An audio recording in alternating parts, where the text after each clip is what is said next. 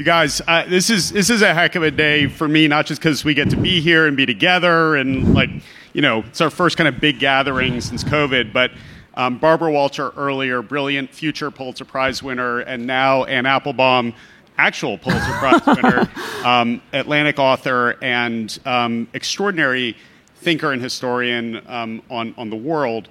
I think we're about to have a very different conversation than I thought we might have a week ago. So let me just start by asking you, what's your assessment of the current state of affairs in Ukraine? So first of all, thank you. I'm delighted to be here. I feel far away from Ukraine here, and yet I think it's a story that means something to all of us. What's happened in Ukraine is something that's genuinely extraordinary and unexpected. A small country, a poor country with a small army, has now for 6 days held back against an army that was meant to occupy it, was meant to control it, and was meant to have absorbed it by now. They've done it with some with weaponry, some with defensive weapons. Some of it is street smart. Some of it is a resistance movement that has now been created by rappers and bakers and people who run coffee bars in Kiev who've been looking for saboteurs in the city. And we have a really extraordinary story, a kind of David and Goliath story of a country that really does not want to be occupied, that really wants to make sure the world understands that it's a real place, it has a real identity, and it doesn't want to be part of Russia. So let's take a half step back and then come back forward if we can. The why for Putin. Is he righting a historical wrong? Is Ukraine a threat to him? To the extent you can parse it, what's his mindset? So for Putin, Ukraine represents an existential threat. Not because it had arms or weapons, not because it talked to NATO or because it was seeking to integrate with Europe, but because Ukraine is a country which is historically very close to Russia. You can describe it and think about it as a former Russian colony. It's a little bit like the relationship that Ireland once had to England. And yet Ukraine was choosing a different path. The Ukrainians did not want to be an autocratic kleptocracy. They did not want to be ruled by a single person and a group of oligarchs with corrupt links to one another and to their colleagues in Russia. They wanted to be a real democracy, and they've held a series of street demonstrations and protests in 1991 and 2005, and most famously in 2014, to establish this idea. For Putin, this is a threat. Not that they will invade him, but that the idea of democracy, the idea that you can have a different kind of country. If Ukraine succeeds in that, then maybe Russians will want it too. What's the big deal? It's a relatively big country. It's a trading partner. Yeah, you share a border. Why does this one matter so much to Putin? It matters in the way, as I said, Ireland once mattered to England. It's a former colony. There's a long cultural relationship. There are a lot of people who are intermarried. Lots of Ukrainians know Russians. A lot of Ukrainians speak Russian. It's a bilingual country, half Ukrainian speaking and half Russian speaking. And they feel themselves to be sort of generally part of the same cultural world, or historically they have. And so for them to make a different choice, for them to become a democracy, for them to try to integrate with Europe, for them to become something very different from Russia, this was a challenge, an ideological challenge to Putin that he couldn't accept. Okay, so roughly 2 weeks ago, you were in Munich, right? Security Yes. Conference, which, if my history is right, is where we got Chamberlain and appeasement, right? That's right. Okay, so what happened in Munich, and was that at all a turning point in getting to where we are today? So Munich, this is a conference that happens every year. It's usually quite boring. I've been on and off, the great and the good from all over Europe and US come mostly to talk about defense and security. And this year, the only topic was Ukraine. Everybody there knew that there were Russian troops all around the border of Ukraine. And there was a kind of consensus. There was an agreement among the Western allies, Germans, Americans, British, that, we think this is bad. We don't believe Russian propaganda. We're going to put sanctions on Russia. We don't believe this is right. And that was fine. So it wasn't quite appeasement. It was more, we're standing with Ukraine. Then the Ukrainian president came in on the last day of the summit and said, okay, I'm glad you all are united. I'm glad you all feel, your alliance is strengthened, but none of you are going to help us, and we're going to be alone. And we just want you to know, we are going to be fighting for your safety and for your democracy and for your freedom, and we will be doing it by ourselves. And it was a very shattering and stunning moment. It was his first appearance on the stage. He's now, in that kind with that kind of prominent role, I think. He's now done it several more times in the video clips that he's showing to his people and to the world. And in your view, is that what began to galvanize the West to take more aggressive action, or did something else happen? No, I think what happened was, at that moment, everybody went home kind of slightly ashamed, and they said, well, this is really awful. But of course, at that moment, nobody knew whether the invasion would really happen or what it would look like. We are now only, 10 days later or something, and everything is different because of the way the Ukrainians behaved. So this is a real example of how the actions of a few people, or actually of many people, can change the perception of a country and even the perception of politics.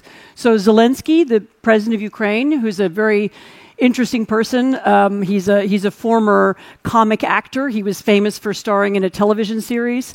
Zelensky, who and many people underestimate him. That he's a kind of clown. He's just a guy who tells funny jokes. He won the Ukrainian version. There's a program called Dancing with the Stars. He wore a pink jumpsuit and so on. It's a great super cut online. It's incredible.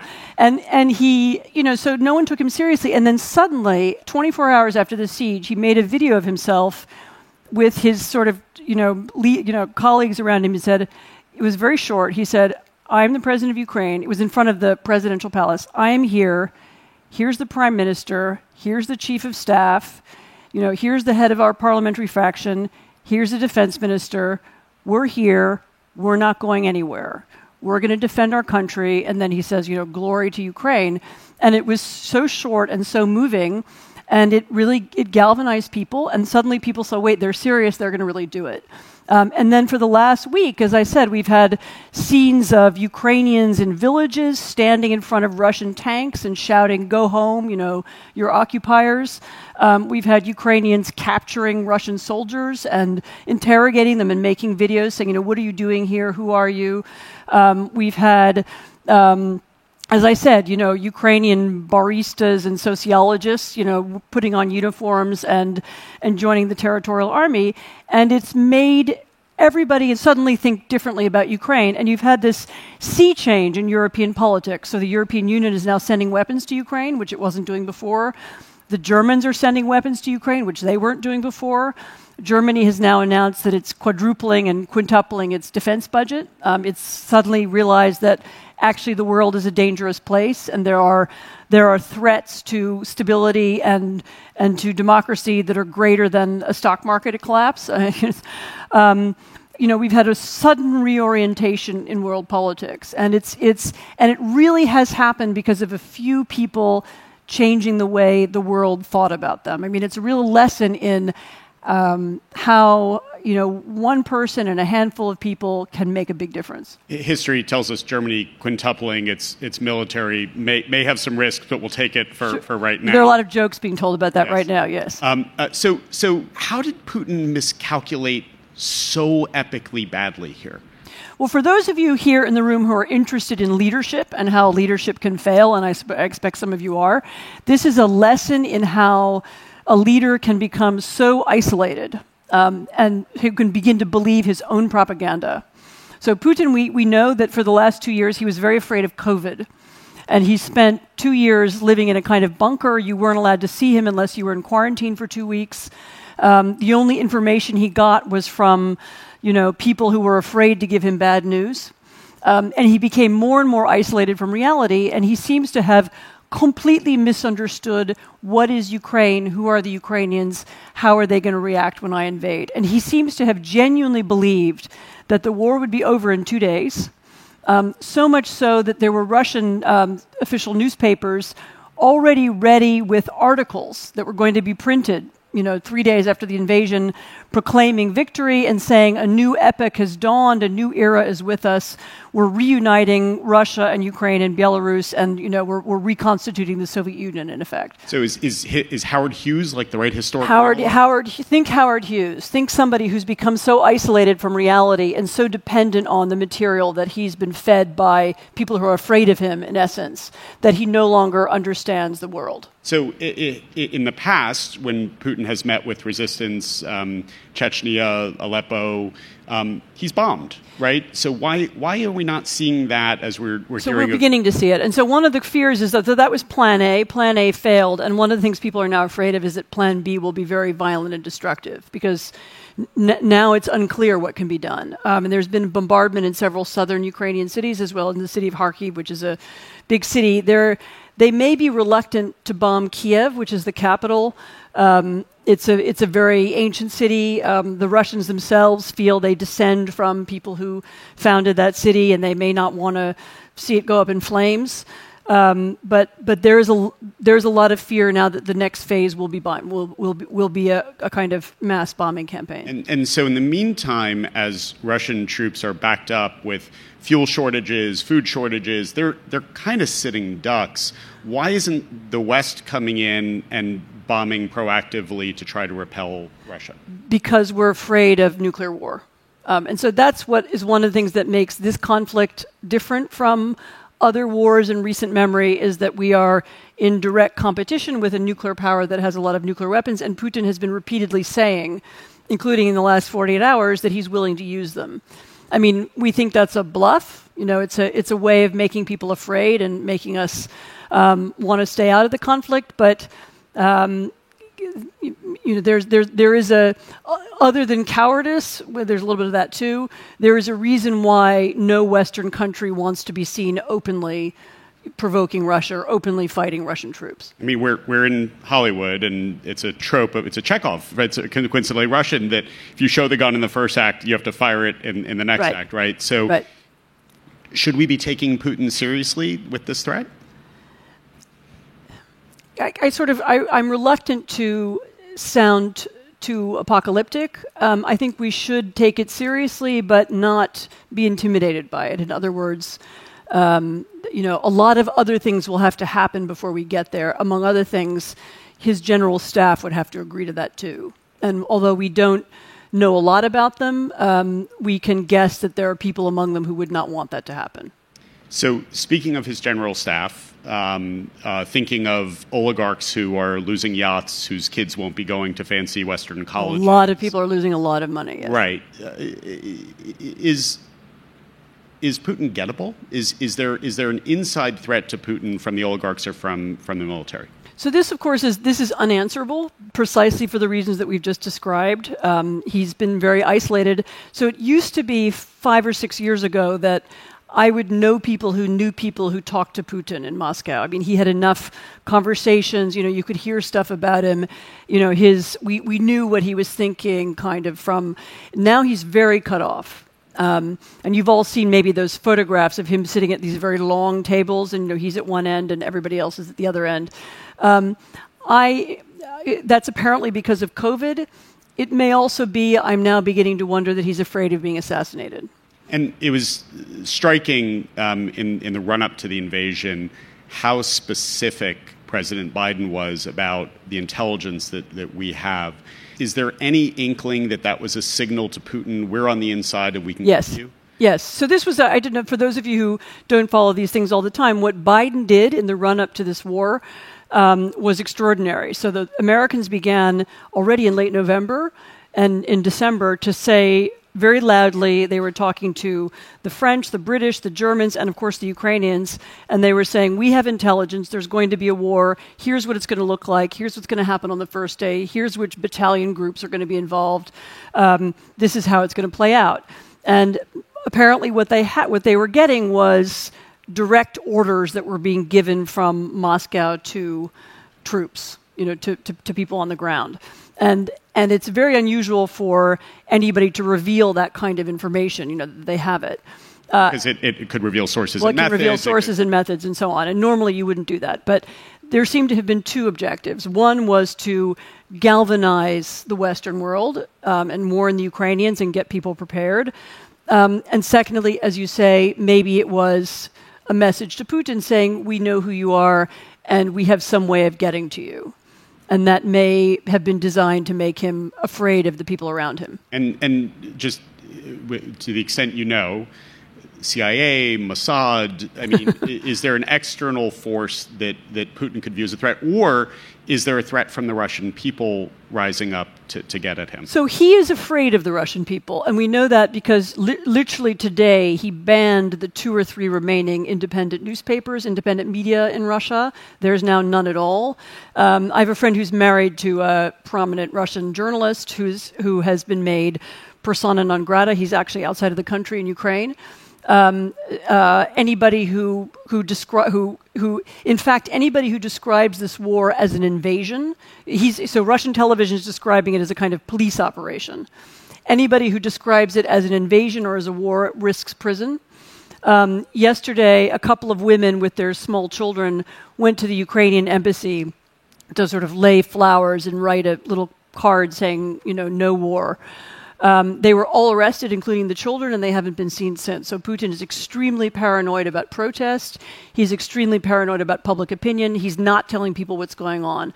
Of course, they have other channels of information. I was just saying when we were talking before, there is a kind of celebrity Instagram celebrity blogger, who puts up cute pictures of himself on and has something like 5 million followers. The Ryan Reynolds of Russia. Something like that. He put up yesterday a picture of a bombed out building in Kiev. And so that means that some piece of the Russian population who aren't the ones who watching, independent media or listening to illegal radio stations is also going to find out what's going on. So Russia has run a very, devastatingly effective disinformation campaign in the U.S. Inside Russia. And in the U.S. Why is the U.S. running an actual information campaign across Telegram, WhatsApp, YouTube, whatever channels they can get to there? So that's an excellent question, and it's one that I'm going to ask in an article in a few days. One of the things that the U.S. doesn't have anymore is a way to speak to ordinary Russians. During the Cold War, not only that, we thought a lot about how to communicate with people. Not just in Russia, actually, but in other countries. How do we talk to them? We created, Radio Free Europe and Radio Liberty. These were radio stations that used exiles and so on to talk to people in their own languages. And although those things still exist, they're very small.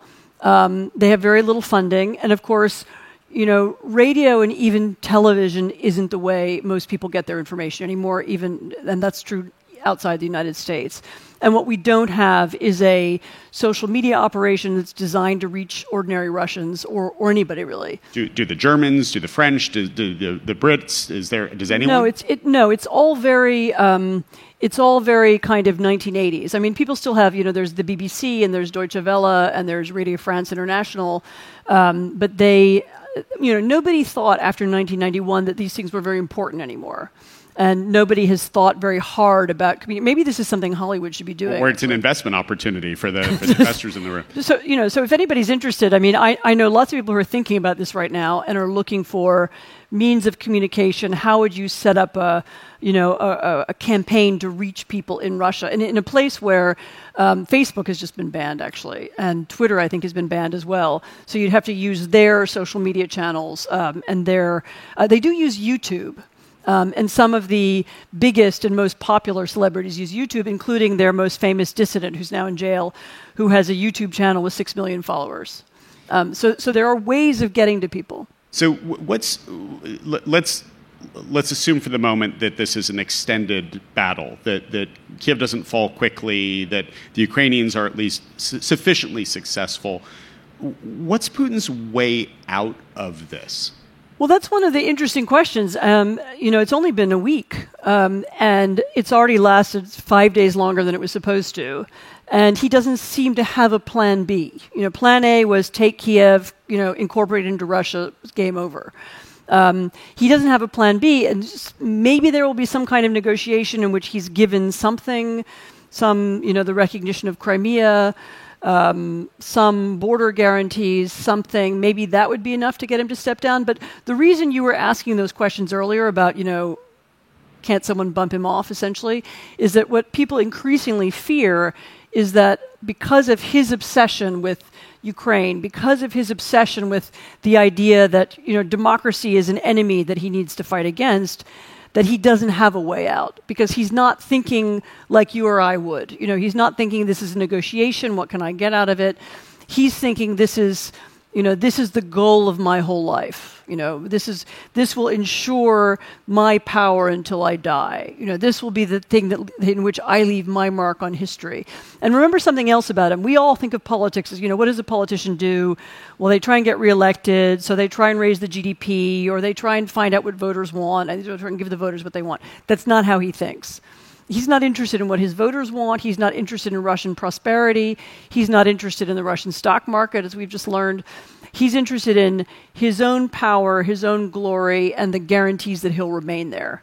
And that means that his calculations about are very different from ours.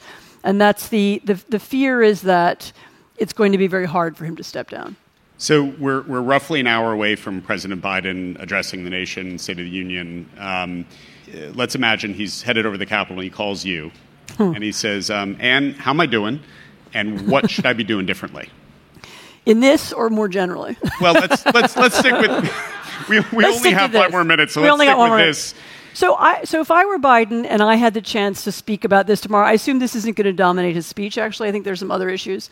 First of all, I would say COVID is over, but anyway, and time to adjust to that. But secondly, I would say I would try to explain to Americans why this matters for us. Why the respect for borders, why the containment of autocracy, why this is a threat to the way we do business, the way we think about the world, why the threat to Europe matters to us, remembering that everybody else is watching what Putin does, the Chinese are watching, they're watching our reaction. It will shape how they think about Taiwan and maybe other places. Other autocrats, whether in Venezuela or Iran or Belarus or Burma, are also watching too. The autocratic world in recent years has grown more self-confident, less worried about being criticized, more able to share its its economic interests. The Chinese now sell surveillance technology to everybody. The Russians will help everybody get around sanctions if they need to. Even countries that don't have much to do with one another historically. Think about Iran, Russia, Venezuela. What are they? They don't have the same political systems. They don't have the same language. They don't have any links. Yet they help together one another. They work together. They help one another. Because they have the same common interest in pushing back against the democratic world.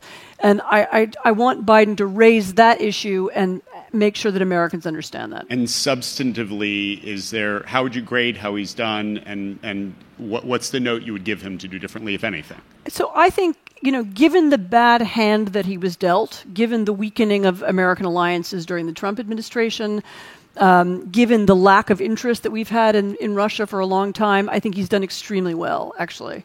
I also believe that he is helping the Ukrainians militarily in ways that we don't see. I think I assume they're helping them with intelligence, including operational military intelligence. And I admire the way in which they used intelligence openly also in the run-up to this. So I think, as I said, given the bad situation, I think he's done well. So given that 2 weeks ago, before the last day of Munich, we would have been, I think, fairly pessimistic about the West being galvanized, Germany stepping up, Turkey getting involved, right? Is this now a renaissance for NATO and for Western alliance? I mean, it's in a way that's not good, because the reason NATO is reviving is because suddenly people feel a threat again. But yes, it is. We now see things that were unimaginable a few days ago, as I've said, happening. That we see NATO working together, we see the Europeans working together, we see a sense of common purpose around the idea that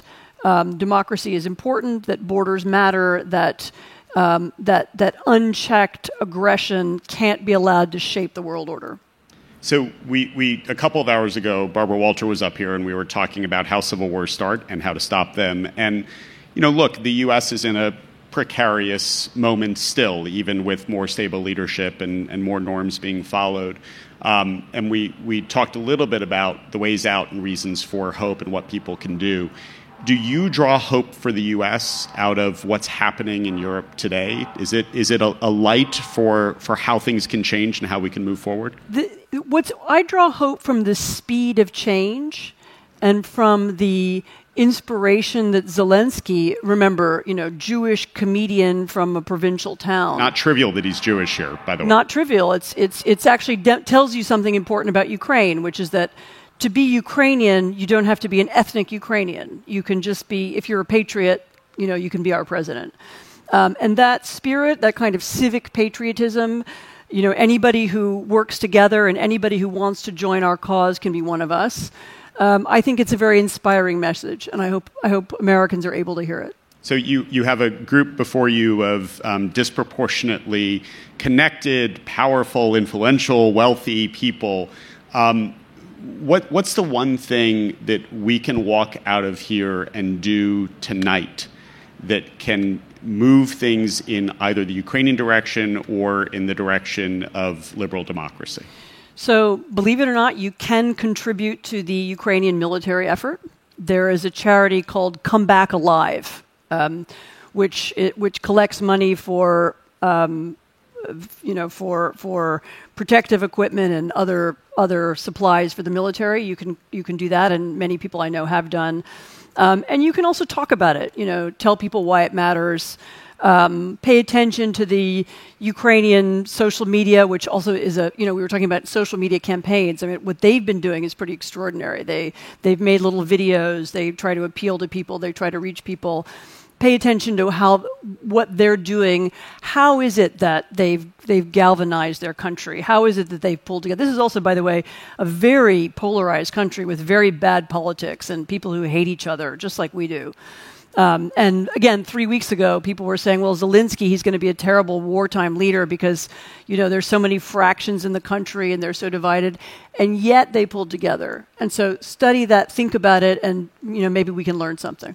It is the rare venture conference that brings people like Anne and Barbara to have these conversations. So thank you for coming. Thank you all for being here. And thanks Upfront for hosting. Thanks a lot. Thank you. Thank you.